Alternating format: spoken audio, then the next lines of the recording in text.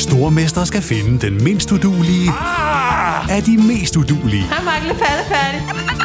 Sammen 2 papkasser. Nej, Mark. Må jeg ikke ringe til min mor? Stormester. En chance til. Det er ikke på nogen måde behageligt. Nej. Stream nu på TV2 Play. Ever catch yourself eating the same flavorless dinner 3 days in a row? Dreaming of something better? Well, HelloFresh is your guilt-free dream come true, baby. It's me, Keke Palmer. Let's wake up those taste buds with hot, juicy pecan-crusted chicken or garlic butter shrimp scampi. Hello Fresh. Stop dreaming of all the delicious possibilities and dig in at HelloFresh.com. Let's get this dinner party started. Ryan Reynolds here from Mint Mobile. With the price of just about everything going up during inflation, we thought we'd bring our prices down. So to help us, we brought in a reverse auctioneer, which is apparently a thing. Mint Mobile Unlimited Premium Wireless. How to get 30, 30, how to get 30, how to get 20, 20, 20, how to get 20, 20, how to get 15, 15, 15, 15, just $15 a month? Sold! Give it a try at mintmobile.com/switch. $45 up front for 3 months plus taxes and fees. Promo rate for new customers for limited time. Unlimited more than 40 gigabytes per month. Slows full terms at mintmobile.com. When you're ready to pop the question, the last thing you want to do is second-guess the ring. At BlueNile.com, you can design a one-of-a-kind ring with the ease and convenience of shopping online. Choose your diamond and setting. When you find the one, you'll get it delivered right to your door. Go to BlueNile.com and use promo code LISTEN to get $50 off your purchase of $500 or more. That's code LISTEN at BlueNile.com for $50 off your purchase. BlueNile.com, code LISTEN.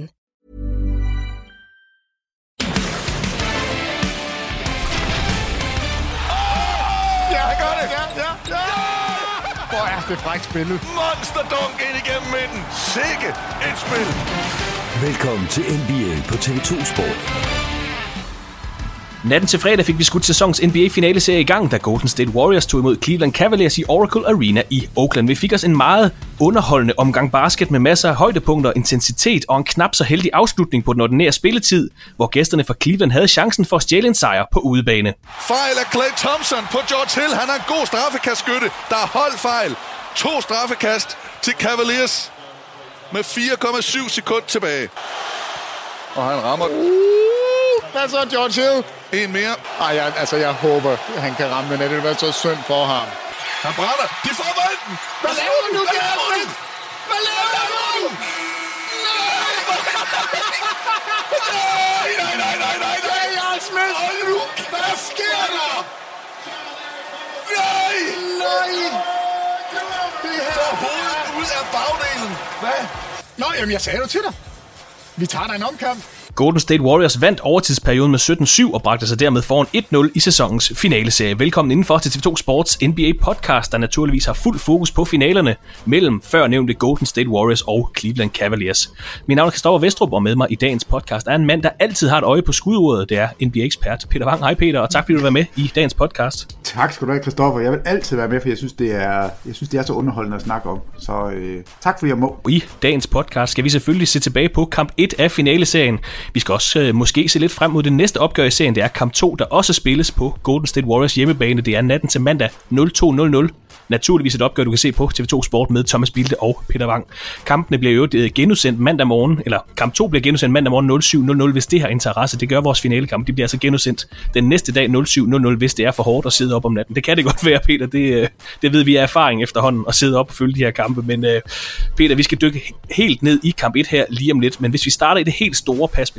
Jamen, vi er jo nødt til lige at bakke op, fordi når du siger, at den bliver genudsendt, det er jo rigtig fint, hvis man sover og ser kampen. Men der var en, der skrev ind, at der var et problem, hvis man så den på play, at når man så lukkede sin computer op om morgenen, og så skulle man ind og se kampen, så stod der som overskrift, hvem der havde vundet kampen. Og jeg var lige ved at sende et brev til ham og sige, hvorfor jeg forstår dig. Fordi det er det værste, der findes, det er at få snydt, eller få et resultat, inden man har set kampen. Så jeg vil bare sige det videre, hvis vi kender nogen, der kan gøre noget ved det, så skal de ordne det sådan, at man kan få lov til at se de her kampe, uden at være i risiko for at se resultatet inden. Så jeg vil bare lige sige, pas på jer selv derude, hvis der I ser dem, når det ikke er live, fordi det er sjovt at se dem uden at vide. Give the people what they want, Peter. Det er stærkt. Yes, lige præcis. Og nu kan jeg desværre ikke huske, hvem der skrev det, men jeg synes bare, det var meget vigtigt, og jeg er simpelthen så enig. For det får vi set på med det samme. Det er en rigtig god point, Peter, men vi skal til at dykke ned i kamp 1 lige om lidt, Peter. Men som sagt, hvis vi starter i det store perspektiv, uden at gå for meget i detaljer med, hvad der egentlig skete i kampen. Hvad er overskriften for kamp 1 af 2018-finalerne? Hvis ikke man så kampen, og kun lige hurtigt kigger på boxscoren, så vil man måske sige, okay, Warriors vandt, som de fleste havde forventet, de var på hjemmebane. Cavaliers fik dog presset dem ud i overtid. Men overskriften er vel noget mere dramatisk med det, vi så natten til fredag.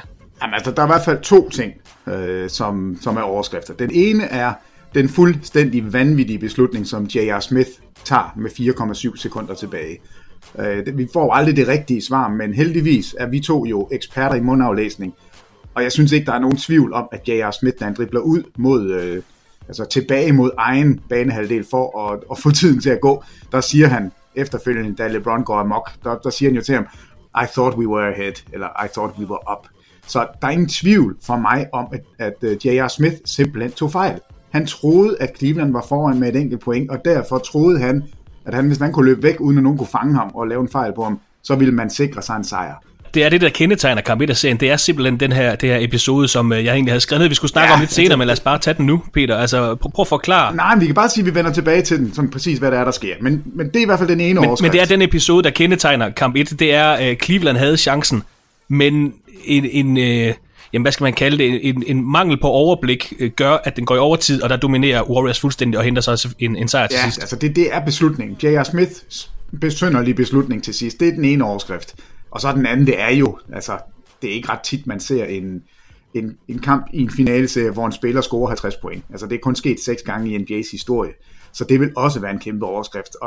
Og til det skal siges, at alle andre, der har gjort det, jeg kan godt komme med listen om et øjeblik, altså alle de spillere, som har prøvet at score 50 point i en finalekamp, de har alle sammen vundet kampen. Og det hører med til historien, at LeBron har en fantomkamp, men taber. Så J.R. Smiths beslutning, og så LeBrons vanvittige statline, og at kampen bliver tabt.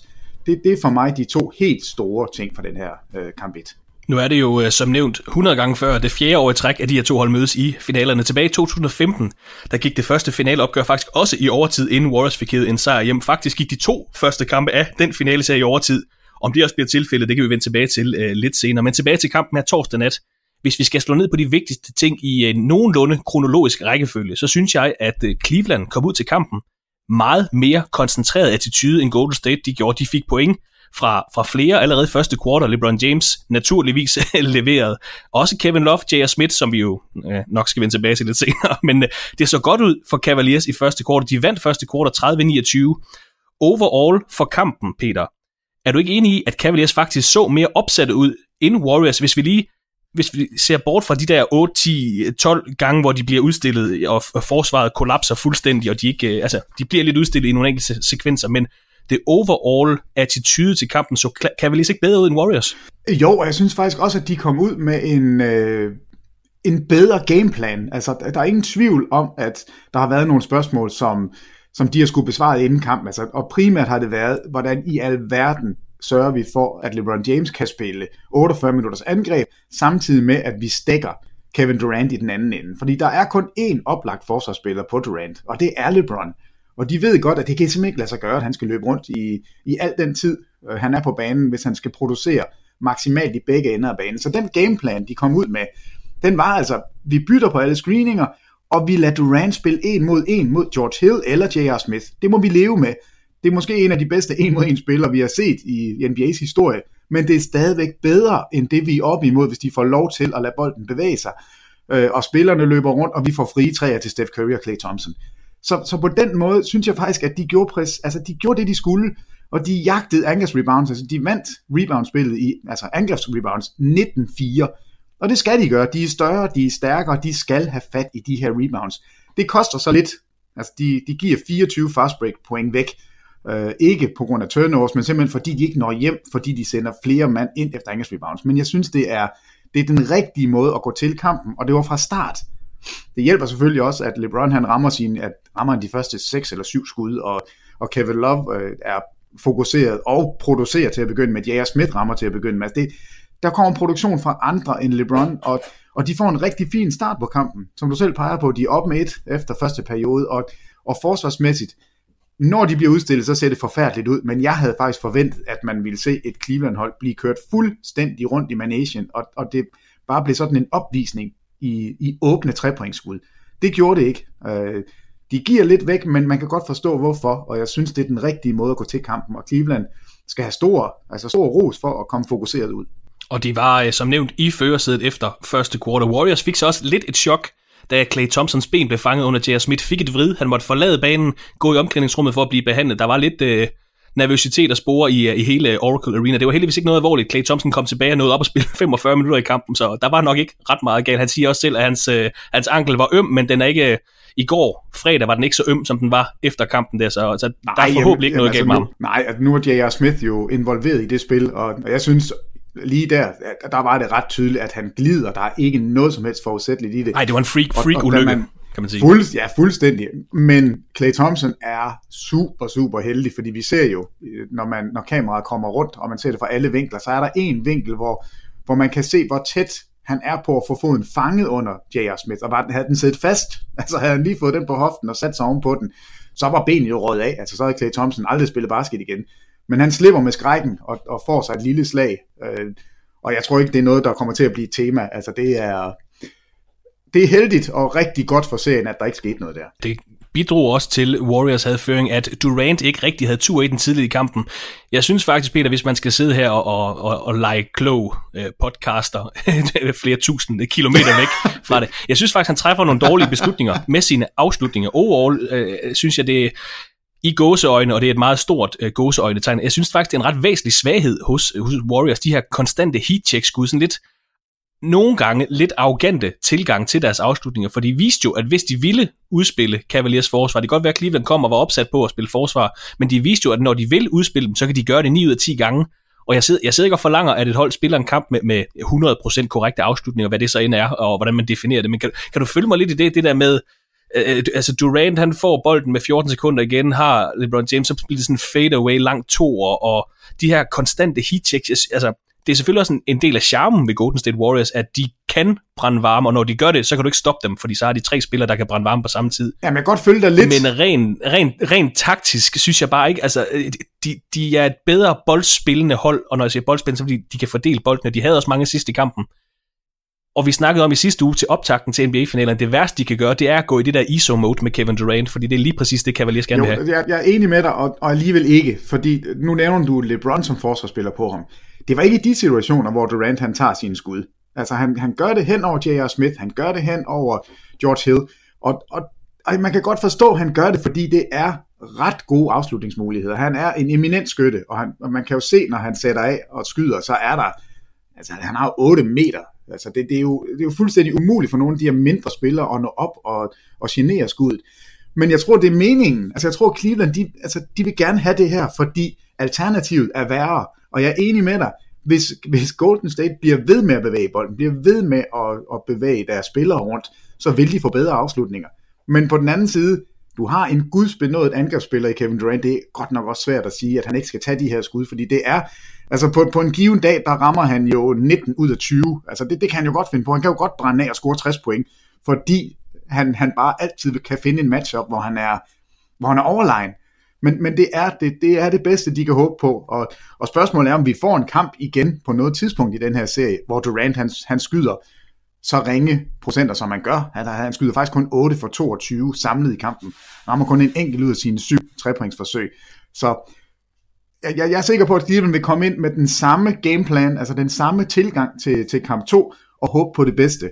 Og Warriors modsat, de vil nok justere, og jeg tror, vi vil se, at bolden vil bevæge sig lidt mere, fordi vi kan jo godt se, at de kan få endnu bedre afslutningsmuligheder, uden Durant han skyder 1 mod 1. Men ligesom jeg sagde, det er også en af de mest charmerende ting ved det her Warriors-hold, det er de her sprudlende offensive talenter, der har så stor tro på sig selv, at alle skud, de sender afsted, de går i. Ja, det fik vi også vanvittige i de døende sekunder af andet quarter, hvor Steph Curry satte den her buzzer-beating træer, der udlignede kampen til pausestilling 56-56. Apropos træer, Peter, er vi helt overbevist om, at Draymond Green er en reel trussel fra distancen? Altså, han var 2 for 5 her i torsdags. Det er helt fint. Hans statistikker for sæsonen stikker ikke ud, som om han skulle være i en nedadgående formkurve.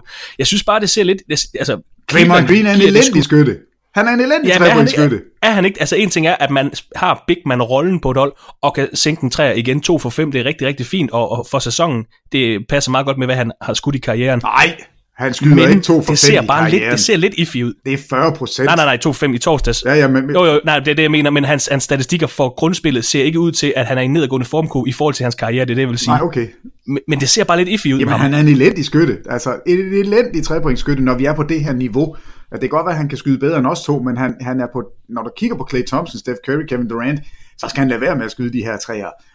Han har ramt, at det var jo gigantisk, den han rammer i slutningen af den her kamp. Altså, det er jo nærmest den sidste træer, han rammer i omkampen. Der slutter kampen. Han har en meget, meget stor træer i serien tidligere mod Houston, men der er ingen tvivl om, at skal Cleveland have en chance for at vinde nogle kampe her, så skal man give alle trepointsskud til Draymond Green. Lad ham endelig sende den afsted.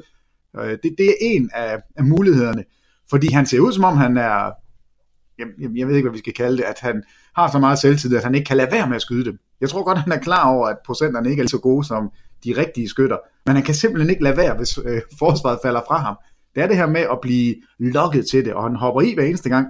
2 for 5, det kan man ikke sige noget ondt om, men jeg tror ikke, det er ikke noget, de kan leve med, at han skyder på den her måde, fordi det kommer ikke til at ske hele serien igennem. Heldigvis så har han en masse andre redskaber, som jeg nok skal vende tilbage til lidt senere, der kan gøre en forskel for Golden State. Peter, det var helt lige ved halvleg, men så venter altså det her tredje kvartal, som Golden State jo har gjort til et varemærke med at vinde ret suverænt. Jeg kan ikke huske, om du har nogle statistikker på Golden States tredje kvartal her i slutspillet, men det kan du lige tænke over. Men jeg læste en artikel om fænomenet, eller hvad man skal kalde det, og der er nogen, der tillægger Warriors halvlegsprogram, sådan et systematiske halvlegsprogram, en stor del af æren. De får set en masse situationer på video fra de første 2 quarters. Steve Kerr kommer selvfølgelig med sit oplæg. Assistenttræneren har stor indflydelse på, hvad der foregår i de 15 minutter mellem anden og tredje kvartal. Og så vil de gerne være færdige med 5-6 minutter igen af den her pause, så spillerne kan komme tilbage på banen. Det vil de rigtig gerne. Sasa Pachulia snakker om, at Golden State Warriors omklædningsrum er det mest demokratiske omklædningsrum, han har været i, at spillerne 1-15 får lov til at snakke, og altså, de må gøre et eller andet rigtigt. Der må være et eller andet i vandet i Oakland, der gør, at fordi de kommer igen blæsende ud til tredje kvartal. Men havde du nogle statistikker på det, Peter? Nej, men jeg kan lige finde dem her, altså mens vi snakker. Men jeg ved ikke, hvad fanden det er, de gør, fordi det virker bare som om, at de bare har et tag på den her tredje periode, som ingen andre. Altså jeg ved ikke, hvordan de kan blive ved med at producere. Altså op til den her finalekamp, vi har set, der vinder de tredje perioderne med 6 point i gennemsnit. Altså, jeg skal simpelthen lige have de rigtige tal. Jeg sidder bare her og winger den. Det er ikke godt mens nok. Peter han lige leder efter dem. Jeg mener, det er noget med, at de har udscoret modstander med 190 point, eller noget i slutspillet i tredje periode. Men de åbner i hvert fald tredje kvartal med 10-3 run. Men Cavaliers lagde sig ikke ned. 2 træer fra LeBron James midt i kvartalet og holdt dem inde i kampen. Warriors vinder dog tredje kvartal 28-22. Havde altså et 6 points forspring før fjerde kvartal. Men de kommer ud og er sprudlende meget mere. Det er sjovt, nu snakker jeg om det der med attitude tidligere, hvor de kommer ind til kampen og er sådan lidt... Jeg ved ikke, om de bare ser lavet ud, om det er sådan, at de er fysisk og er født.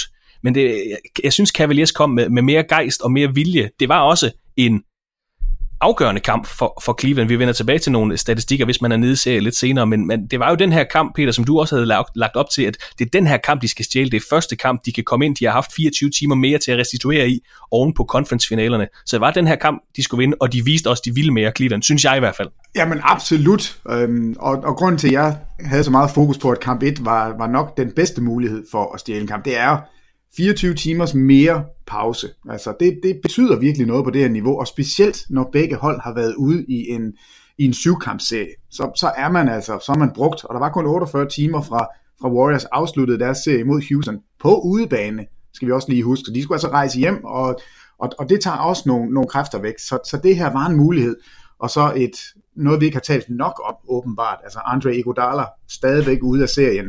Og der vidste man altså godt, han er ikke med i kamp 1. Vi har 24 timers længere pause. Vi kommer og har en chance for at stjæle den her kamp, fordi Warriors som regel bliver bedre i løbet af en serie. De justerer, og de er gode til det. Så det var en gigantisk mulighed, og jeg er ikke sikker på, at de får den her chance igen, så derfor er det også for Cleveland-fans, der er det jo super ærgerligt, at det ikke lykkes. Men nu har jeg nogle statistikker her. Golden State snitter over 30 point i tredje periode i slutspillet. Der er faktisk et hold, der har gjort det bedre i slutspillet. Det er Washington Wizards. Ikke at vi skal hype dem sådan specielt meget. Men de vinder altså tredje periode med 7,6 point. 7,6 point, det er vanvittigt at vinde en periode med det. Ja, de vinder tredje periode i gennemsnit i slutspillet med 7 point. Washington Wizards er nummer 2, 76ers er nummer 3, Pacers nummer 4, Celtics nummer 5, Utah nummer 6. Altså alle de her hold, de er jo ude af slutspillet. Og går vi hele vejen ned, så ned på 9. pladsen, der har vi Cleveland Cavaliers, som i slutspillet har tabt tredje periode med 0,5 point per kamp. At det lykkes Cleveland at blive ved at hænge på i tredje periode, det er det, der er vildt.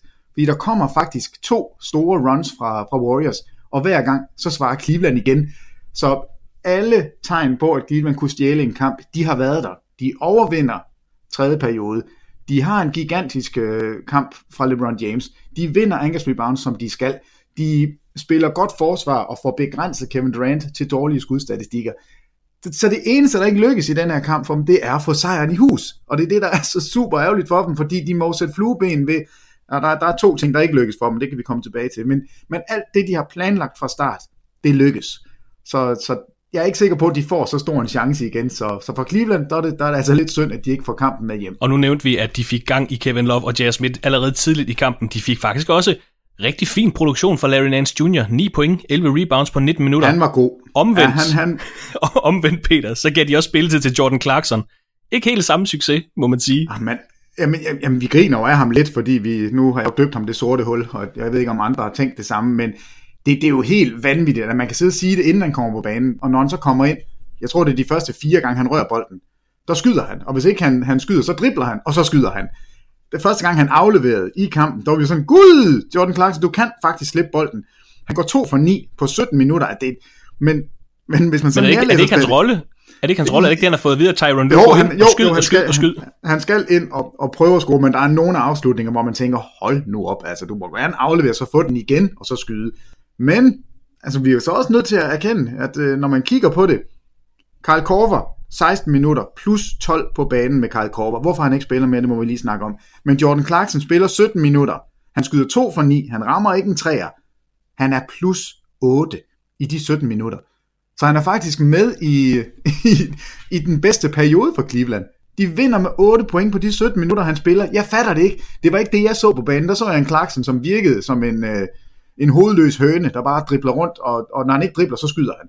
Men der er et eller andet, der har virket, så jeg er meget spændt på at se, om Clarkson igen vil få så forholdsvis stor en rolle, eller om vi vil se en Rodney Hood blive rystet lidt og komme ind og spille lidt, eller om Kyle Korver kan, altså lige for at tage ham nu, 16 minutter spiller. Det er nemlig det, Peter, jeg gerne frem til. Der har været meget snak om bredden på de 2 hold. Altså, Cedi Osman, Jose Calderon, Ante Zizic og Rodney Hood fik ikke spilletid. Altså, de fik 2,6 sekunder i overtid. Ja, det tæller ikke. Den tager vi ikke Jeff Green fik 36 minutter for bænken. Kyle Korver fik 16 minutter. Ud fra det første opgør her, hvordan skal, ifølge dig, Cleveland så bruge sin bænk i resten af serien? Jeg er ked af at skulle sige det, men Jeff Green er nødt til at spille. Og det er han, fordi han har en størrelse, der gør, at han kan være med forsvarsmæssigt.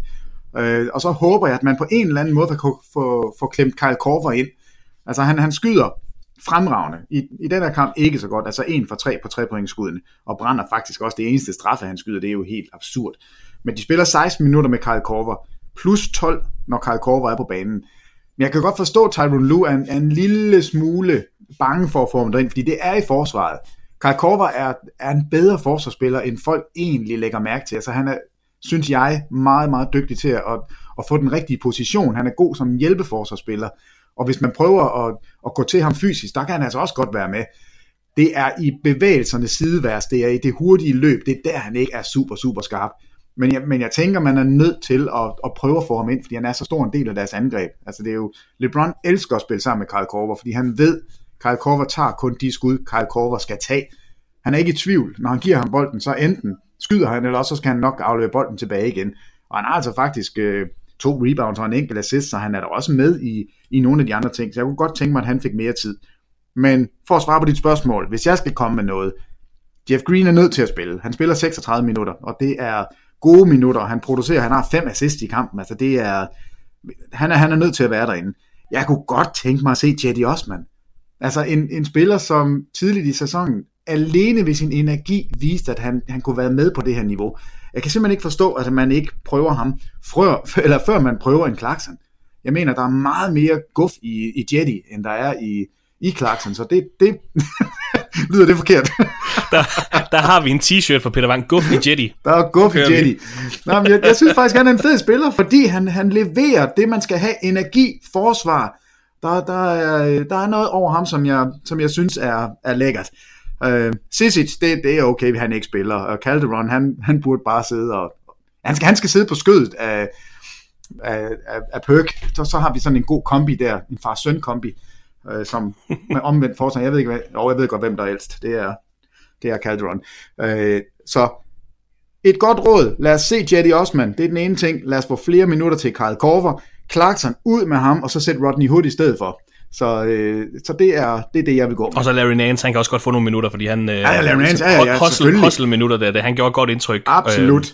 Det gjorde han. Det er også, Peter, man kan godt sidde nogle gange og forsvinde lidt i sin egen tankestrøm, når man ser de her finaler. Jeg synes, jeg noterede det faktisk i min lille logbog for finalerne her. Min notesbog.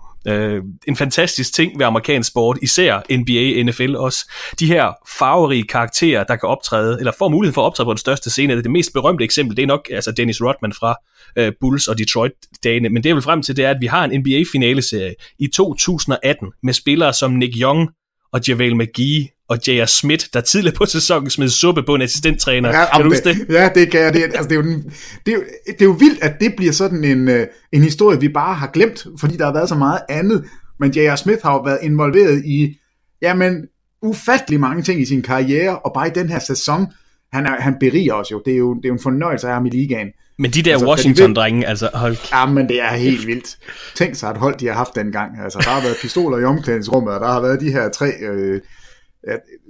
virkelig, virkelig underholdende spil. Altså han løber rundt uden t-shirt i 25 dage, fordi han har vundet et mesterskab. Han kaster så på en assistenttræner. Han har den her dribletur ud af feltet, hvor LeBron står og peger den anden vej. Han har faktisk tidligere i karrieren også sådan et spil til sidst i en kamp, hvor han også dummer sig. Han har bundet snørebånden op på modstanderne. Var det ikke også ham, der løber rundt og lavede det nummer? Jo, det tror du ret i på Sean Marion, var det ikke? Eller? Ja, altså det er gaven, der bliver ved med at give, og altså også i den her finale. Nu synes jeg så bare, det er lidt synd for Cleveland, at det skal være det, der måske gør, at de taber kampen. Det skal vi nok vende tilbage til, om de havde vundet, hvis ikke han havde gjort det. Det er jo ikke sikkert. Men han er underholdende, og det er sjovt, de 3 navne, du nævner, at de alle 3 er med. Og JaVale McGee's dunk, hvor han blokker sig selv på ringen, altså hvor han selv er ude at tweete bagefter, den kan han godt forstå, at folk griner af. Altså, jamen det er da fedt, der er der virkelig nogle personligheder inde. Men han spillede faktisk godt, JaVale McGee, op til det der dunk, altså han rebounded og afsluttede, når han fik den ind. Altså han gjorde det egentlig fint. Altså det er ikke for at hate på de her 3 spillere. Det synes jeg heller ikke, det er sjovt, når man har set dem det er sjovt, når man har set dem tidligere, især Nick Young og JaVale McGee, da de var i Washington Wizards, for det var et galehus, og man sad bare, hvad er det her for nogen? Jamen det er fuldstændig altså, hvad sker der? Og nu står de i en finaleserie i 2018, så det er overhovedet ikke for at hate på dem. Det er bare sjovt at se de her 3 navne i en NBA-finaleserie. Det var egentlig bare det. De der 6 minutter, hvor JaVale McGee er på banen, er det ikke bare mig, eller ser han ud, som om han er en halv meter større end alle andre? Han ligner bare sådan en kæmpe, der løber rundt derinde. Og jeg synes bare ikke normalt, han plejer at være så meget større end alle andre, men jeg synes bare lige i de 6 minutter, så selv LeBron lignede bare sådan en lille skoledreng, når de spillede en mod hinanden, at det var meget, meget mærkeligt, og jeg ville ønske, at McGee spiller noget mere, fordi han er i hvert fald sjov at følge. Det er i hvert fald utilregneligt, hvad der sker. Det kan blive himmel eller helvede. Tilbage til kampen, Peter. Warriors havde et 6 points forspring til 4. periode, men en 3'er fra bænkspillerne Jeff Green, en fra Kyle Korver, holdt Cavaliers ind i kampen. De 2 hold følges nogenlunde ad, og med 51 sekunder tilbage i kampen, der driver LeBron James til kurven, laver et and-one-spil, han sænker straffekastet, bringer Cavaliers op med 2 point. 14 sekunder efter, så kommer det første af et par mærkelige situationer, der sådan lidt har defineret det her første opgør. Kevin Durant driver mod kurven, LeBron James træder ind for at trække en angrebsfejl, og det bliver der også dømt til at starte med. Så kigger dommerne lige situationen igennem, faktisk for at se, om LeBron James er uden for den halvcirkel, der altså er under kurven, hvor man ikke må stå i, hvor man ikke kan trække angrebsfejl. Det ser de, han er. De ændrer det her kald til en forsvarsfejl, der giver Durant 2 straffekast. I vente situationen her i torsdags, Peter. Jeg ved ikke, om du har noget at tilføje til den. Det er ikke derfor, de ser spillet igennem. Men de ændrer det så, fordi LeBron James, da han bliver ramt, der er han måske stadigvæk lige i gang med at trække sin højre standfod over. Så altså, at de laver kaldet om, kan ses som rigtigt. På den anden side, så tror jeg aldrig, jeg har set sådan et kald her blive lavet om, slet ikke i en finaleserie. Nej, jamen det er jo, nu har jeg jo haft tid til at gå lidt dybere ned i reglerne. Altså det er en regel, som er blevet indført i NBA for 5 år siden, at man kan inden for de sidste 2 minutter i et i et kald, hvor man tjekker netop for, om forsvarsspilleren er uden for det område, hvor han ikke må stå, så kan man, mens man tjekker det, så kan man faktisk få lov til at lave kaldet om, altså det her block charge. Det er et spil, som er, så vidt jeg ved, er blevet brugt 12 gange inden for de sidste 5 år. Det er meget, meget sjældent, man går ind og laver kaldet. Og det LeBron James er så rasende over, det er faktisk ikke, at man laver kaldet om, fordi det ved, han kender godt reglerne, altså han kender nok reglerne bedre end dommerne selv. Men det han er sur over, det er, at dommerne overhovedet kigger det igennem for at se, om han er ude af området. Han er langt ude. Altså der er ingen tvivl om, at han er så langt ude af området, at man normalt ikke vil se det igennem. Og da man så ser det her bang play, altså som de kalder det, altså hvor 2 spillere er på det samme sted på det samme tidspunkt, spørgsmålet er lige om LeBron når at stå der eller ej, så ændrer de kalder, og dommeren har ret til det, og dommerne gør det rigtigt. Der er, hvis jeg skal dømme noget, så er der fejl. Altså han kommer simpelthen for sent, LeBron, og der burde have været dømt en forsvarsfejl til at begynde med. Men det er jo bare super, super ærgerligt, både for dommerne, for kampen, for LeBron, for Cleveland, at man har muligheden for lige den her specifikke situation. Fordi der er jo mange kald, hvor man ikke kan ændre det, hvor man kigger noget igennem, og det man kigger igennem, det kan man dømme på. Men man kan ikke ændre det til et nyt kald. Men det kan man specifikt med det her, og det har man kun kunnet i 5 år, og man kan kun gøre det inden for de sidste 2 minutter. Så det er, altså, der er mange ting, der lige går Warriors vej i det her kald. Og Kevin Durant fik altså 2 straffekast, som han satte med 36 sekunder tilbage. Så får vi først 2 point fra LeBron James, der igen bringer Cleveland op med 2 point. Steph Curry svarer igen sit eget and-one-spil. Han sænker sit bonusstraffe, så er Warriors oppe med 1 point med 24 sekunder tilbage i kampen. Med 5 sekunder tilbage af kampen, der laver Klay Thompson en ret dum fejl på George Hill ind i feltet. Han hiver lige skulderen på ham ind i feltet, og på grund af holdfejl, så kommer Cavaliers altså på linjen. 2 straffekast, de er nede med 1 point med 5 sekunder tilbage i kampen. Faktisk 4,7 sekunder, hvis man skal være helt korrekt. Heldigvis for Klay Thompson, så er det ikke nogen, der snakker om den fejl i dag. Fordi Peter, så kommer den her episode. Vi har nævnt den 2 gange allerede her i podcasten. Nu har jeg refereret nok af kampen, så du kan få lov til at forklare, hvad der egentlig sker. George Hill står på straffekastlinjen. Cavaliers er nede med 1 point med 5 sekunder tilbage på udebane af kamp 1 af NBA-finalen. Ja, 80,5% skyder George Hill i karrieren, eller i sæsonen, på straffekast. Så det er en god straffekastskytte. Det er en straffekastskytte, der er bedre end LeBron. Det er et eller andet sted den rigtige mand, der står der. Og han rammer den første. Og jeg sidder bare og tænker, nej, hvor er det synd for George Hill, hvis han nu brænder den anden, fordi kan han klare det rent psykisk? Altså kan man leve med at have en mulighed for at vinde en finalekamp? Og jeg ved godt, at der er tid til, at Warriors kan nå at komme op i den anden ende og få en god afslutning. Men man har altså mulighed for at bringe sig foran. Han brænder straffet. Og her kommer der endnu et kald, som ikke bliver dømt. Det er jo kommet ud i den her 2-minute report efterfølgende. Draymond Green overtræder. Altså han går ind i feltet, inden George Hill har sluppet bolden, og står faktisk og laver en fejl. Altså ikke en personlig fejl, men en spillefejl, som gør, at George Hill faktisk skulle have haft straffekastet taget om. Det bliver ikke dømt. J.R. Smith kommer flyvende ind og tager rebounden, og vi sidder jo og råber i studiet, fordi det er jo helt vildt. Altså nu har Cleveland bolden og en chance for at vinde kampen. Og så løber han ud, altså dribler ud af feltet, dribler op mod midterlinjen, for at få tiden til at gå, og han når næsten at juble, og LeBron han står og kigger på ham og peger op på ringen, og råber af ham, og vi sidder jo også og råber og siger, hvad foregår der? Altså J.R. Smith, du har en mulighed her. Han har simpelthen taget fejl. Der er ingen tvivl, han har taget fejl. Han tror, at Cleveland Cavaliers fører med 1 point, og han tror, han gør en heltegerning. Men det kommer jo til at være et eller andet sted et af de største spil i J.R. Smiths karriere. Altså det kommer til at være noget, der definerer ham, og noget, der i hvert fald kommer til at definere kamp 1 i finalerne 2018. Det sjove er, at da han tager rebounden, hvilket i øvrigt er en helt fantastisk god rebound, han tager efter straffekastet. Det er simpelthen så lækkert. Han er fuldstændig fri. Altså forsvarsspilleren, der går efter rebounden, han er 40 cm foran ham, under kurven. Så han vil, det er jo selvfølgelig nemt for os at sidde og sige, han vil forholdsvis nemt kunne lægge 2 point i kurven i den situation. Altså, Kevin Durant er i nærheden, og Kevin Durant er 2 meter og 10 det er det, jeg vil frem til. Der kunne godt lige komme en arm. Ja, altså, men det værste, der kan ske for J.R. Smith, det er, at han hopper op i luften, prøver at afslutte, og så får han et blok tilbage i bæret, og så er tiden gået, og man skal i omkamp. Det mest sandsynlige, der vil ske, det er nok, at der vil blive begået en fejl. Altså på det her tidspunkt, så mange kroppe under kurven, så meget tumult, og så en spiller, som lidt uventet får fat i en angrebsrebound og går op. Hvis han søger noget kontakt, altså jeg kan ikke forestille mig andet, end at der vil blive begået en fejl. Men i hvert fald det eneste, han ikke må, altså det absolut eneste, han ikke må, det er at løbe ud og lade tiden gå. De kunne også have taget en timeout. De havde en timeout tilbage, som aldrig blev taget. Og der er mange ting, man skulle have gjort her. J.R. Smith gør det eneste, han ikke må. Og det er, fordi han tror, de er foran. Altså han gør det rigtigt, hvis Cleveland fører. Fuldstændig rigtigt. Så er han en helt. Og det er jo nok de 4 sekunder, hvor han når at tænke, jeg er en helt. Nej, okay, det er jeg så ikke.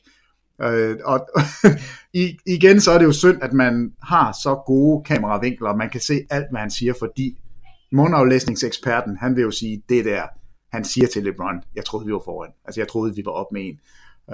Han gik ud på pressemødet bagefter og sagde, at han var udmærket klar over, at stillingen var lige. Han havde regnet med, at han kunne nå ud og få taget en timeout, at der var en anden spiller for holdet, som ville tage en timeout, mens han driblede ud, så de ville kunne sætte et spil op. Altså, vejen til helvede er brolagt med gode undskyldninger. Altså, J.R. Smith burde være i min bog skulle han være gået ud og sagt, det må jeg sgu undskylde. Det her, det var en fejl. Jeg er så ked af det. Jeg vil ønske, jeg havde gjort det anderledes. Nej, hvor er jeg et fjols. Det gjorde han ikke. Han gik ud og prøvede at redde den. Og det gør det jo mere underholdende for os. Men hvis ikke Cleveland vinder det her mesterskab, hvis ikke de går ud og laver en helteindsats og får vendt serien rundt på et tidspunkt, så vil det her være historien. J.R. Smith smider finalerne 2018, og det er trist for ham som person, men det er sjovt for os andre. Peter har også givet J.R. Smith 0 stjerner i sin karakterbog fra kamp 1. Du kan finde Peters vurderinger på sporttv2.dk/basketball. Kamp 1 gik så i overtid. Luften var gået ud af Cavaliers ballon. Warriors vandt 17-7 i overtiden, sikrer sig en samlet sejr på 124-114 i kamp 1 af 2018-finalerne. Men overall, Peter, nu ved jeg godt, at Cavaliers hold, eller Cleveland som by, alle Cavaliers fans, de sidder med en rigtig dårlig smag i munden efter det her opgør. Men er det ikke næsten dem, altså Cleveland Cavaliers, der kan være mest stolte, på trods af alt det her, af seriens første opgør? Altså, de hænger selvfølgelig med hovedet, det siger sig selv, men Warriors steamrollede ikke hen over dem, som mange havde forventet. Og man kan vel godt hævde, at Cavaliers var de moralske vindere, efter 4 perioder i hvert fald. Jamen helt sikkert. De kan bare ikke bruge det til noget. Altså det er jo det, der er problemet. Nej. Altså, men du har ret. Det var dem, der overraskede. Det var dem, der kom med noget, vi ikke havde forventet. Det var dem, der leverede en fremragende kamp. LeBron James spiller, altså nu har jeg skrevet nok det, eller måske den bedste kamp, han har spillet i en finalserie nogensinde. Altså han har virkelig haft nogle meget, meget flotte kampe, men altså det, jeg synes et eller andet sted, det er så fint, at Warriors, de vinder kampen alligevel, fordi så vil vi se den her statistik. 6 spillere, der har scoret over 50 point i en finalekamp. LeBron James er den første, der ikke vinder kampen. Og det er jo Superman mod Superhold. Det er temaet i den her serie. Og jeg kan jo, altså, Superholdet vandt den første kamp, men Supermanden og Cleveland Cavaliers, de kommer ind, og det er dem, der har mest ære af kampen. Det er dem, der virkelig, der skaber kampen. Den bliver så bare lige taget fra dem til sidst, fordi J.R. Smith, han taber hovedet. Altså, det vil være det, vi husker den for. Den sublime indsats af LeBron, superholdet, som ikke spiller op til det bedste, og så J.R. Smith, der taber hovedet. Og det ender altså med den her kæmpe mentale mavepuster til Cleveland. Giver den så mere tro på, Peter, at serien bliver tættere, end man havde forventet? Eller var det her chancen for Cavaliers, der nu er knækket, samtidig med Golden State måske kommer lidt mere tændt ind til næste opgør? Du siger selv, de bliver bedre som serier, de skrider frem. Bliver den her serie tættere efter det her, Cleveland har vist, vi kan sagtens spille, vi kunne have vundet, vi kan tage dem til overtid, altså vi kan vinde på udebane? Eller knækker serien efter den her opgør? Ja, der er 2 måder, man kan gå til det her på. Den ene er, og den positive vil være, at Cleveland har fundet noget her. Det er ikke dem, der fandt på det, det var Houston, der fandt på det. Byt på alle screeninger, gør Durant til en 1-mod-1 spiller og håb på det bedste. Det er den første ting, Cleveland skal tage med og sige, ved hvad, vi har faktisk fundet nøglen. Det kan godt være, at vi smed kamp 1, fordi det har vi en fornemmelse af, at vi gjorde. Warriors var heldige, at vi ikke tog den her fra dem, men vi ved, hvordan det er, vi skal spille, og det kan vi gøre igen. LeBron, han kan godt præstere det her igen. Samtidig så rammer vi ikke vores træer. Vi har ikke ramt vores træer ret godt i slutspillet. Vi er et hold, der lever af at bombe træer. I den her kamp 1, som vi faktisk er med i, som vi faktisk skulle have vundet, der skyder vi kun, nu skal jeg lige sige det her, 10 for 37. 27%. Vi skyder normalt 37%. Næste gang vi spiller, så forventer vi at ramme bare 2-3 stykker mere af vores træer. Vi skyder måske en kamp med 50%, fordi det har vi også i os. Så vinder vi. Det er det take, som de skal tage. Altså, vi tæver dem i rebound-spillet. Vi er større end dem, vi er stærkere end dem. Vi har fundet ud af, hvordan vi skal dække dem i forsvaret. Vi giver lidt væk på fast breaks. Vi giver lidt frie træer væk en gang imellem. Men sådan over 48 minutter, så har vi styr på Durant nogenlunde, og det gør, at vi kan vinde den her kamp. Det er det positive. Det negative take, det er altså min udsendte reporter, Brian Windhorst, som er Cleveland-mand, ved alt om Cleveland, var i omklædningsrummet. Han kom hjem, så ringede han til mig, og så sagde han, Peter Wang, jeg har lige været i omklædningsrummet. De er knækket. De er færdige. For det var den oplevelse, han havde, at det var jeg tror nok det han skrev, det var et devastated locker room. Altså de var fuldstændig knust. De havde en fornemmelse af, at skulle de have en chance i den her serie, så var det kamp 1, de skulle have vundet. Det lykkedes ikke. Nu er de helt knækket. De kan ingenting. LeBron, han har givet op. Han vil væk fra Cleveland. Han gider ikke mere. Når ikke engang han kan vinde en kamp, hvor han scorer 51 point, har 8 rebounds, 8 assists og gør alt rigtigt angrebsmæssigt, så kan han ikke vinde den her serie. Han har givet op. Cleveland har givet op. Det bliver et sweep. Der er ikke noget at gøre. Det er den anden. Jeg tror mere på den første. Jeg tror mere på, at Cleveland har fundet noget. Jeg tror, det kan blive en spændende serie. Eller nej, jeg tror ikke, det bliver en spændende serie. Jeg tror, det bliver spændende kampe. Men jeg tror, Warriors talentmasse er for stor. Så jeg synes, det er ærgerligt for serien, at Cleveland ikke vinder den her kamp, for jeg tror ikke, de over hele serien har en chance. Og det er ikke, fordi de ikke gør det godt. Det er ikke, fordi der ikke er tendenser, som går deres vej. Jeg tror bare, at Warriors har for meget talent. Og hvis vi lige skal dykke ned i nogle tal fra kamp 1. Statistikmæssigt, Peter nævnte det lige, vi kommer ikke udenom at nævne LeBron James, 51 point, 8 rebounds, 8 assists, rigtig flotte skudprocenter. Vi fik en double-double til Kevin Love, 21 point, 13 rebounds, var dog 1 for 8 bag træerne i kamp 1. Det kan du vende på 2 måder, det der med træerne jo, fordi det vender jo. Næste gang så skyder han 4 for 8. Det er lige præcis det, jeg vil frem til. J.R. Smith scorede 10 point, havde en rigtig fin kamp indtil afslutningen af 4. kvartal. Cleveland fik 23 point fra bænken, 18 assists i en kamp, hvor Warriors havde 31. De var, som Peter også har nævnt, 10 for 37 bag 3-pointslinjen. Kevin Love, Jeff Green var de store syndere. Hvis vi hopper over i Warriors-lejren, topscorer Steph Curry, 29 point havde han, plus 9 assists, 6 rebounds. Kevin Durant var ikke helt skarp i kamp 1, leverede dog 26 point, 9 rebounds, 6 assists, men var 1 for 7 bag træerne, 8 for 22 fra gulvet. Kun 7 turnovers til Warriors i den her kamp. Det har ellers været lidt et issue for de forsvarende mestre, men de fik altså holdt den til kun 7 tabte bolde.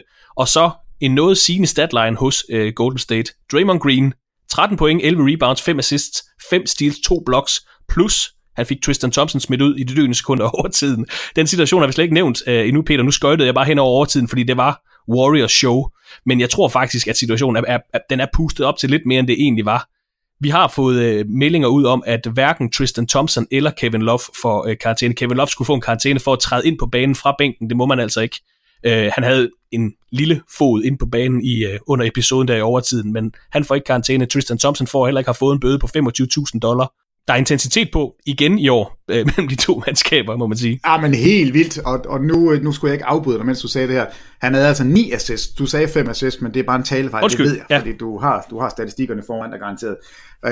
Kevin Love, lige for at vende tilbage til ham, han bliver ikke suspenderet. Altså ingen karantæne til ham, og det man har kigget igennem, det er, at Kevin Love er på banen, inden balladen opstår, så han løber altså ikke fra bænken ind på banen for at deltage. Han er på banen. Teknisk set er han på banen, altså han har en fod, han løber ikke derinde, men han har en fod indenfor.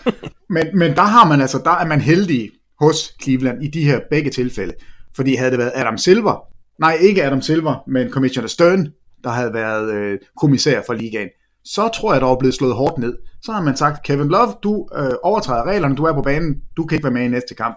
Tristan Thompson, du er ikke med i næste kamp.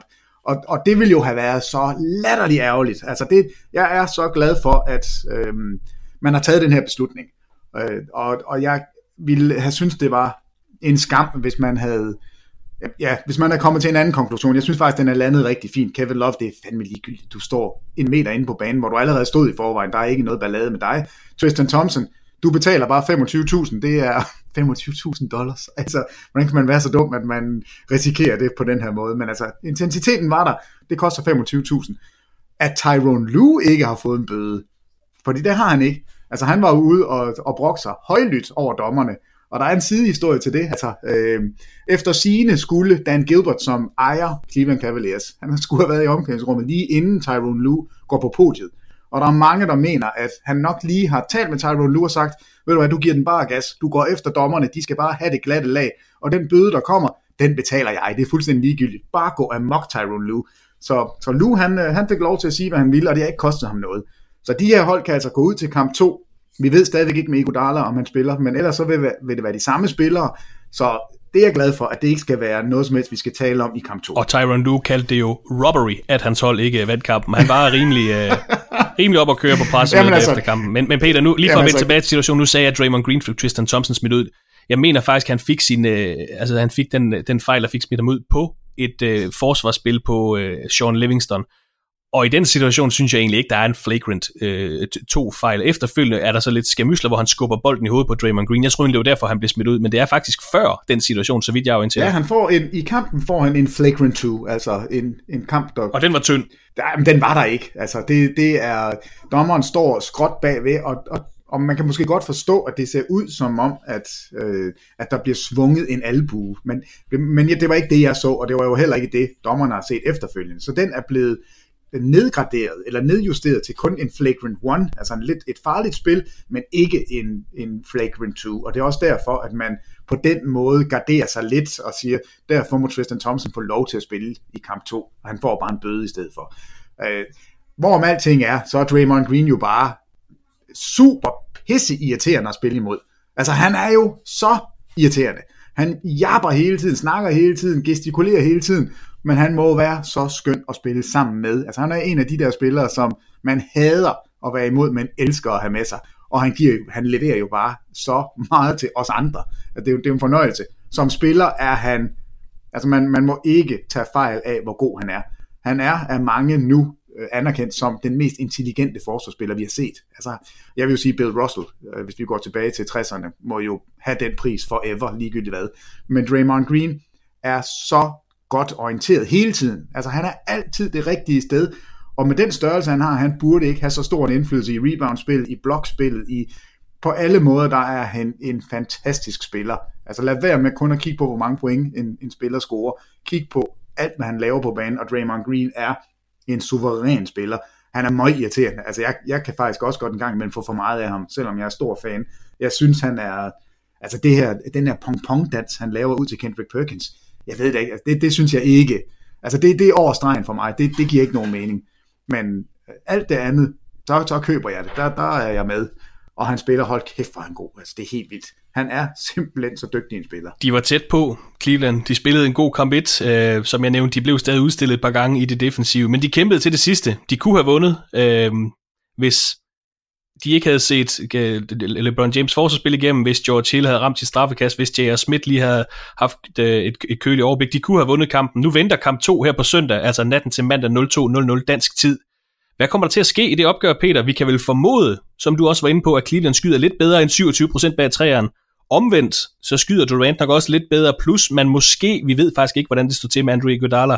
Man kan vel ikke forvente, at LeBron James scorer 50 point i hver eneste finalekamp, men hvad tror du, der kommer til at ske på søndag? Stop. Fordi, hvorfor skal vi ikke forvente det? Altså, nu skal jeg komme med nogle åndssvage statistikker. Altså, normalt vil jeg give dig ret. Der vil jeg sige, nej, selvfølgelig kan vi ikke det. Men nu bare lige, vi kan komme med mange LeBron-ting, men de sidste 6 finalekampe, han har spillet, nu taler jeg ikke om det her vanvittige playoffs, han har haft, men de sidste 6 finalekampe, der snitter han 36,7 point, 9,7 assists, 11,3 rebounds. Og det er ikke, fordi han bare skyder 50 gange. Han skyder 57% fra gulvet i de 6 kampe. Altså, jo, vi kan forvente 50 point igen. Vi kan forvente en LeBron James, som leverer. Spørgsmålet er bare, om det er nok. Fordi en lille sidenote til de her statistikker, jeg lige har sagt, det er altså 6 finalekampe med vanvittige LeBron-statistikker. Hvordan er det så gået med resultaterne? De er gået 1-5. Altså, de har vundet 1 ud af de seneste 6 kampe, hvor LeBron leverer på det her niveau. Så jeg tror, vi kan forvente en afsindig statline, en fantastisk kamp for LeBron James, men stadigvæk bør vi også forvente en Warriors-sejr. Og det er jo temaet i den her serie, det er jo temaet i finalerne, og har været det i de seneste 4 år, medmindre man lige tager den her serie med, hvor Draymond Green kommer til at hilse på LeBron James, mens han ligger på gulvet. Det er jo det. Det er jo simpelthen det, der er temaet. Så vi får en LeBron James i topform, og et Warriors-hold, der formodentlig vinder. Hvad med energiniveauet? Hvad med troen på tingene? Hvad med det mentale spil? Kommer der til at ske ændringer i startopstilling igen? Vi ved ikke, hvordan det står til med Andre Iguodala, men hvad bliver det for en kamp så? Bliver det Warriors, der lige siger, nej, I skal ikke tro, I kan vinde mod os, vi smadrer jer på hjemmebane, eller bliver det endnu en til? Altså nu, som jeg sagde, i 2015 gik de 2 første kampe også i overtid. Altså, jeg tror faktisk ikke, de smadrer dem. Det havde jeg troet, hvis spillet havde været sådan, at bolden bevæger sig hele tiden. Altså, de har, som du selv var inde på, 31 assists, det er jo fremragende. Men vi ser ikke det her sublimt sprudlende angrebsspil for Warriors, hvor de ender ud med at have frie træer i hjørnerne eller på toppen hele tiden. Altså, vi så faktisk ikke det spil, jeg havde forventet for Warriors. Og jeg tror, at vi er nødt til at sige, at en stor del af det er fordi, man har fundet ud af, i hvert fald, hvordan man begrænser dem en lille smule. Og det tror jeg også, Cleveland vil fortsætte med. Jeg tror bare ikke, det bliver nok. Altså, jeg tror faktisk, vi vil se noget af det samme, men jeg tror ikke, vi får en omkamp. Jeg tror ikke, at Cleveland kan være så tæt på dem hele vejen igennem. Spørgsmålet er så selvfølgelig, om hvis de er bagud med 10 point, om man så på et tidspunkt siger, så nu sætter vi stjernerne ned, og så må vi vente og komme med et svar på hjemmebane. Men jeg er super, super glad for, at kamp 1 var så spændende, var så tæt hele vejen, fordi det giver mig en tro på, at Cleveland i det mindste har lidt at stå imod med. Og LeBron James, jeg ved ikke, hvor han får det fra. Altså, jeg vil jo have hylet hele vejen, og bare sat mig ud i bussen og bare sidde der grædt. Altså, han sidder på podiet, rejser sig op, og det sidste, han siger, det er, be better tomorrow. Altså, hvordan i alverden kan han blive ved med at holde humøret højt, når man får en dukkert som den her. Og jeg tror, det er ham, der sætter temperaturen på holdet. Og hvis der er nogen, der kan rejse sig igen, så er det nok ham. Og måske er det bedste, der kan ske for Cleveland, det er at få den her dukkert, og så måske komme igen og vise, at vi er stærke mentalt. Det må være håbet. I de seneste 3 NBA-finaleserier, der har Golden State Warriors også vundet seriens første opgør, som de gjorde her i torsdag sidste år. Og i 2016, der vandt Warriors også det andet opgør i finalerne, mens Cleveland vandt kamp 2 tilbage i 2015, altså det år, hvor der var 2 overtidskampe i træk. Og det er altså svært, hvis man kommer bagud 0-2 i en slutspilserie i NBA. Det er blot sket 20 gange ud af 301 serier, at et hold kommer tilbage og har vundet serien efter at have været nede 0-2. Omvendt, så var det lige præcis det, Cleveland gjorde i sæsonens conference-finaler mod Boston, og de gjorde det også i NBA-finalerne i 2016 netop mod Golden State Warriors. Så hvis der er nogen, der kan lave comebacks i NBA-slutspil, så er det Cleveland Cavaliers. De er ikke nede 0-2 endnu, men ja, det er jo så det, der venter. Næste udfordring, det er som nævnt natten til mandag 02:00 på TV2 Sport, hvor de endnu en gang går på gulvet i Oracle Arena i Oakland. Er du så færdigt godt blot? Jeg tror ikke, der er mere luft i bolden. And now for something completely different. Vi springer lige lidt væk fra NBA-finalerne og bruger lige 5-10 minutter på de seneste nyheder fra NBA's off-season. Peter, vi har fået en ny træner til Orlando Magic. Det er Steve Clifford, der den 13. april i år blev opsagt som cheftræner hos Charlotte Hornets. Han har fået en 4-årig kontrakt i Orlando. Der er jo fyret Frank Vogel faktisk dagen før Steve Clifford blev fyret i Charlotte. 30 års trænererfaring, var faktisk med som assistenttræner i Orlando, da de spillede sig i NBA-finalerne tilbage i 2009, da han var assistent for Stan Van Gundy. Det er et stærkt navn, Orlando Magic har fået, så Peter, din reaktion på nyheden om Steve Clifford i Orlando? Jamen, jeg synes, det er et stærkt navn, og jeg er jo ret stor fan af Clifford. Jeg synes jo faktisk, han har været rigtig, rigtig god, og selvfølgelig det her tilhørsforhold, han har til Orlando i forvejen. Når det så er sagt, så undrer det mig, at man tør gå med en træner, som har siddet ude i den her sæson med problemer, altså fysiske problemer. Samtidig med, at man ser trenden, hvis man kigger lidt på Boston og siger, at man hyrer en ung, fremadstormende træner, som kommer med noget energi, som kan udvikle unge spillere. Jeg tror, jeg ville være gået den vej. Man har i Orlando, efter min mening, en gylden mulighed for at sige, vi tænker lidt ud af boksen, vi skeler lidt til hvor det går rigtig godt, Boston Celtics. Vi har unge spillere, der skal udvikles. Hvorfor går vi med en gammel støver som head coach, som er blevet fyret et andet sted? Jeg synes en gang imellem, man laver den fejl, at man kun går efter trænere, som har været trænere før, fordi så kan det ikke være helt skidt. Altså, der må jo være så mange college coaches derude, som rent faktisk kan komme med noget ny energi. Jeg er ikke sikker på, at det her det ender lykkeligt. Jeg er ikke sikker på, at det er den rigtige mand, de har fået fat i. Altså, jeg har i hvert fald flere alarmklokker, der ringer. Altså, ikke fordi at Clifford er en dårlig træner, men jeg tror bare ikke, det er personel, han skal ind og træne. Jeg tror ikke, matchet er perfekt. Så jeg står faktisk lidt undrende over for det. Og samtidig, så synes jeg jo, Orlando har været så elendige i mange år, at det passer faktisk meget godt. Selvfølgelig skal de hyre en træner, hvor det nok ikke kommer til at gå. Så nu håber jeg, at jeg jinxer det her, den her ansættelse, og det bare bliver rigtig godt, og at Clifford han bliver lykkelig, og han taber sig, at han får lidt farve i kinderne, og det hele bare er godt, men hvis jeg skal være helt ærlig, så tror jeg ikke på det. Jeg vil være gået en helt anden vej. Jeg vil have kigget og fundet den bedste college-træner, der var derude, eller en eller anden, der løber rundt i Europa. Giv en anden mand chancen. Skab noget nyt. Lad være med at tage en gammel bleg støver, som Clifford faktisk er. Og hvis vi træder lidt op i hierarkiet internt i NBA-klubberne, så kan vi også nævne, at Jeff Bowers er ude som general manager i Detroit Pistons. Pistons, der jo også skal have ny cheftræner, efter man opsagde Stan Van Gundy. De seneste nyheder siger, at den tidligere Toronto Raptors-træner Dwayne Casey har været til samtale i Detroit. Og så er der jo hele, snakken om Philadelphia, Peter, er vi blevet klogere på den? De er jo også måske ude efter en ny general manager. Ja, men vi er blevet klogere, fordi de siger jo, at der kommer en beslutning, eller der kommer at der er sat en intern undersøgelse i gang af NBA for at finde ud af, af Philadelphia 76ers, for at finde ud af, hvad fanden er op og ned i den her historie. Og jeg skal lige sige, da vi talte om det sidste gang, der var det jo noget fra hoften. Altså jeg vidste faktisk ikke, før jeg kom på on air sammen med dig, at det her det var sket, så jeg sad lidt og kiggede samtidig med, at vi talte sammen, og jeg troede jo faktisk ikke, det var Brian Colangelo, der var i søgelyset. Jeg troede, det var hans far, så jeg kaldte ham jo en gammel nisse. Og det er Brian, det er Brian Colangelo også. Han er 50 år gammel, så det er ikke så langt frem. Jeg troede, det var farmand Jerry Colangelo, som er oppe i 70'erne. Så jeg synes bare, det var sjovt, at han havde 5 forskellige Twitter-accounts, han styrede. De giver lidt mere mening, at det er Brian, og jeg er ret sikker på, at han er nødt til at forlade jobbet, og hvor er det morsomt. Altså, jeg synes simpelthen, det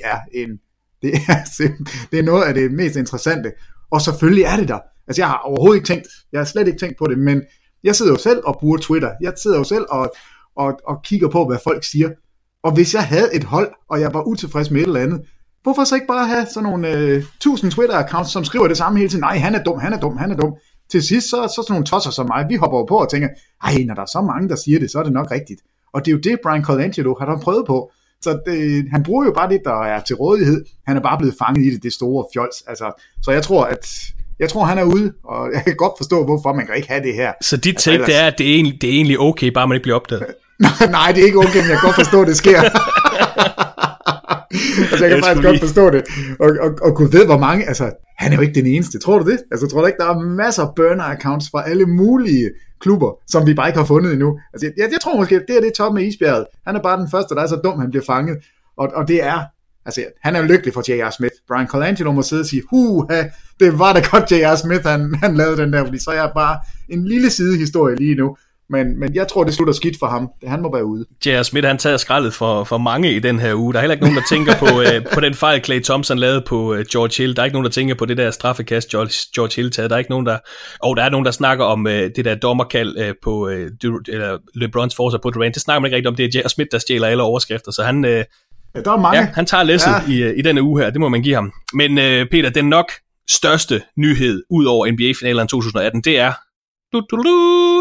Ron Baker har indløst sin 4,5 millioner player option med New York Knicks og tørner altså også ud for knickerbokkerne i næste sæson. Børnebogsforfatteren. Off-season er officielt i gang. Ron Baker. Jamen, det er $4,5 million for at løbe rundt med det der grydehår. Og jamen, det siger alt om, hvordan den organisation bliver kørt. Altså, det er New York Knickerbockers. Jim Dolan, altså hvad fanden foregår der? Det er virkelig... Jeg synes, Ron Baker gør det godt ved at lige understrege sin rolle. Det er slet ikke det. Det er ikke for at grine af ham. Det er bare, jeg sad lidt efter. Hvad kan vi snakke om af nyheder? Så stod der bare Ron Baker har indløst sin player option. Det er ham, der griner af alle os andre. Altså han kan løbe rundt og spille NBA basket og få $4,5 million næste år. Altså det er da... Om nogen, så er han der fortjent det. Du får det, du kan forhandle dig til, og det er lykkedes for ham og hans agent. Det er da simpelthen... Det er da prisværdigt, at der er nogen, der kan narre de andre. Og der er Ron Baker altså en af dem. Peter, er der andet, vi lige skal have med, inden vi lukker ned for dag? Jamen, altså, jeg har jo selvfølgelig nogle statistikker, som er interessante. Men der er bare en sjov statistik, jeg studsede over med Kevin Love og Kevin Durant. I kamp 1. Hvor mange fejl bliver der begået imod de to? 7. 7 mod dem begge to. LeBron James, han har bolden 115 gange. Durant har bolden 76 gange. LeBron James har en usage rate på 38,1. Kevin Durant har en usage rate på 29. Så hvis man er sådan en, der har konspirationsteorier, så vil man jo sige, burde der ikke være flere fejl på LeBron James? Er der ikke noget om, at man faktisk kan få lov til at slå LeBron James, ligesom man kunne slå Shaquille O'Neal? Jeg synes bare, det er en sjov statistik, og så lige for at toppe den lidt. I slutspillet i år, LeBron James har skudt hvor mange gange? 6.000 gange. 245 field goal attempts har han haft. Næst mest skydende, og det kan vi godt lave til en trivia, det er ikke unfair at give dig den. Næst mest skydende spiller på Clevelands hold, hvem er det? Det er nok J.R. Smith. Nej, det er en all-star. Han er hvid, han er højrehånd, han har spillet i Minnesota. Kevin Love. Men det er mere sjovt, hvor mange skud han har taget. 92 skud. Altså LeBron James skyder 245 gange, Kevin Love 92. Så det siger også noget om, altså LeBron James, det er dig, der skal skyde. Og de andre, de får ikke lov til at være med. LeBron James, det er ham, der skal lave det hele. Så det kan godt være, at hans statistikker stikker af, og han er fantastisk, men han får altså også muligheden. Han bliver sat i en god position. 245 mod 92. Den studser jeg bare over. Den synes jeg bare lige, du skulle have med på falderæbet. Man skal også udnytte, når man har en af de bedste spillere nogensinde. Han skal også have lov til at have bolden. Det skal man. Der skal ikke være noget til sig. Peter, jeg tror, det bliver ordene for i dag. Tak for din tid, og vi ses på søndag. Vi ses på søndag, og selv tak.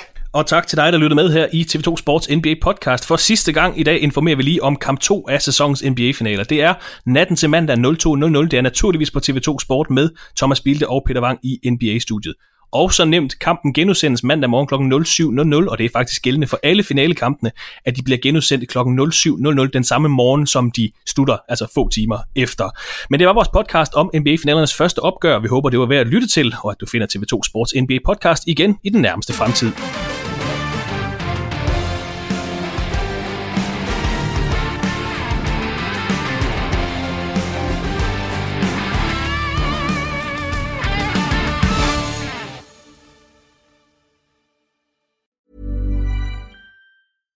Step onto the legendary clay courts of Roland Garros, where the world's best players battle it out for a chance to win the French Open title. Tennis Channel Plus is your place to watch. Stream every court from your phone or smart TV, live in HD. Don't miss a moment with daily live coverage and match replays on demand, beginning Monday, May 20th. Be there for all the unforgettable moments. Stream now with Tennis Channel Plus. Hold up. What was that? Boring. No flavor. That was as bad as those leftovers you ate all week. Keke Palmer here, and it's time to say hello to something fresh and guilt-free. Hello Fresh. Jazz up dinner with pecan-crusted chicken or garlic butter shrimp scampi. Now that's music to my mouth. Hello Fresh. Let's get this dinner party started. Discover all the delicious possibilities at HelloFresh.com. When it comes to your finances, you think you've done it all. You've saved, you've researched, and you've invested all that you can. Now it's time to take those investments to the next level by using the brand behind every great investor, Yahoo Finance. As America's #1 finance destination, Yahoo Finance has everything you need, whether you're a seasoned trader or just dipping your toes into the market. Join the millions of investors who trust Yahoo Finance to guide them on their financial journey. For comprehensive financial news and analysis, visit yahoofinance.com, the #1 financial destination, yahoofinance.com.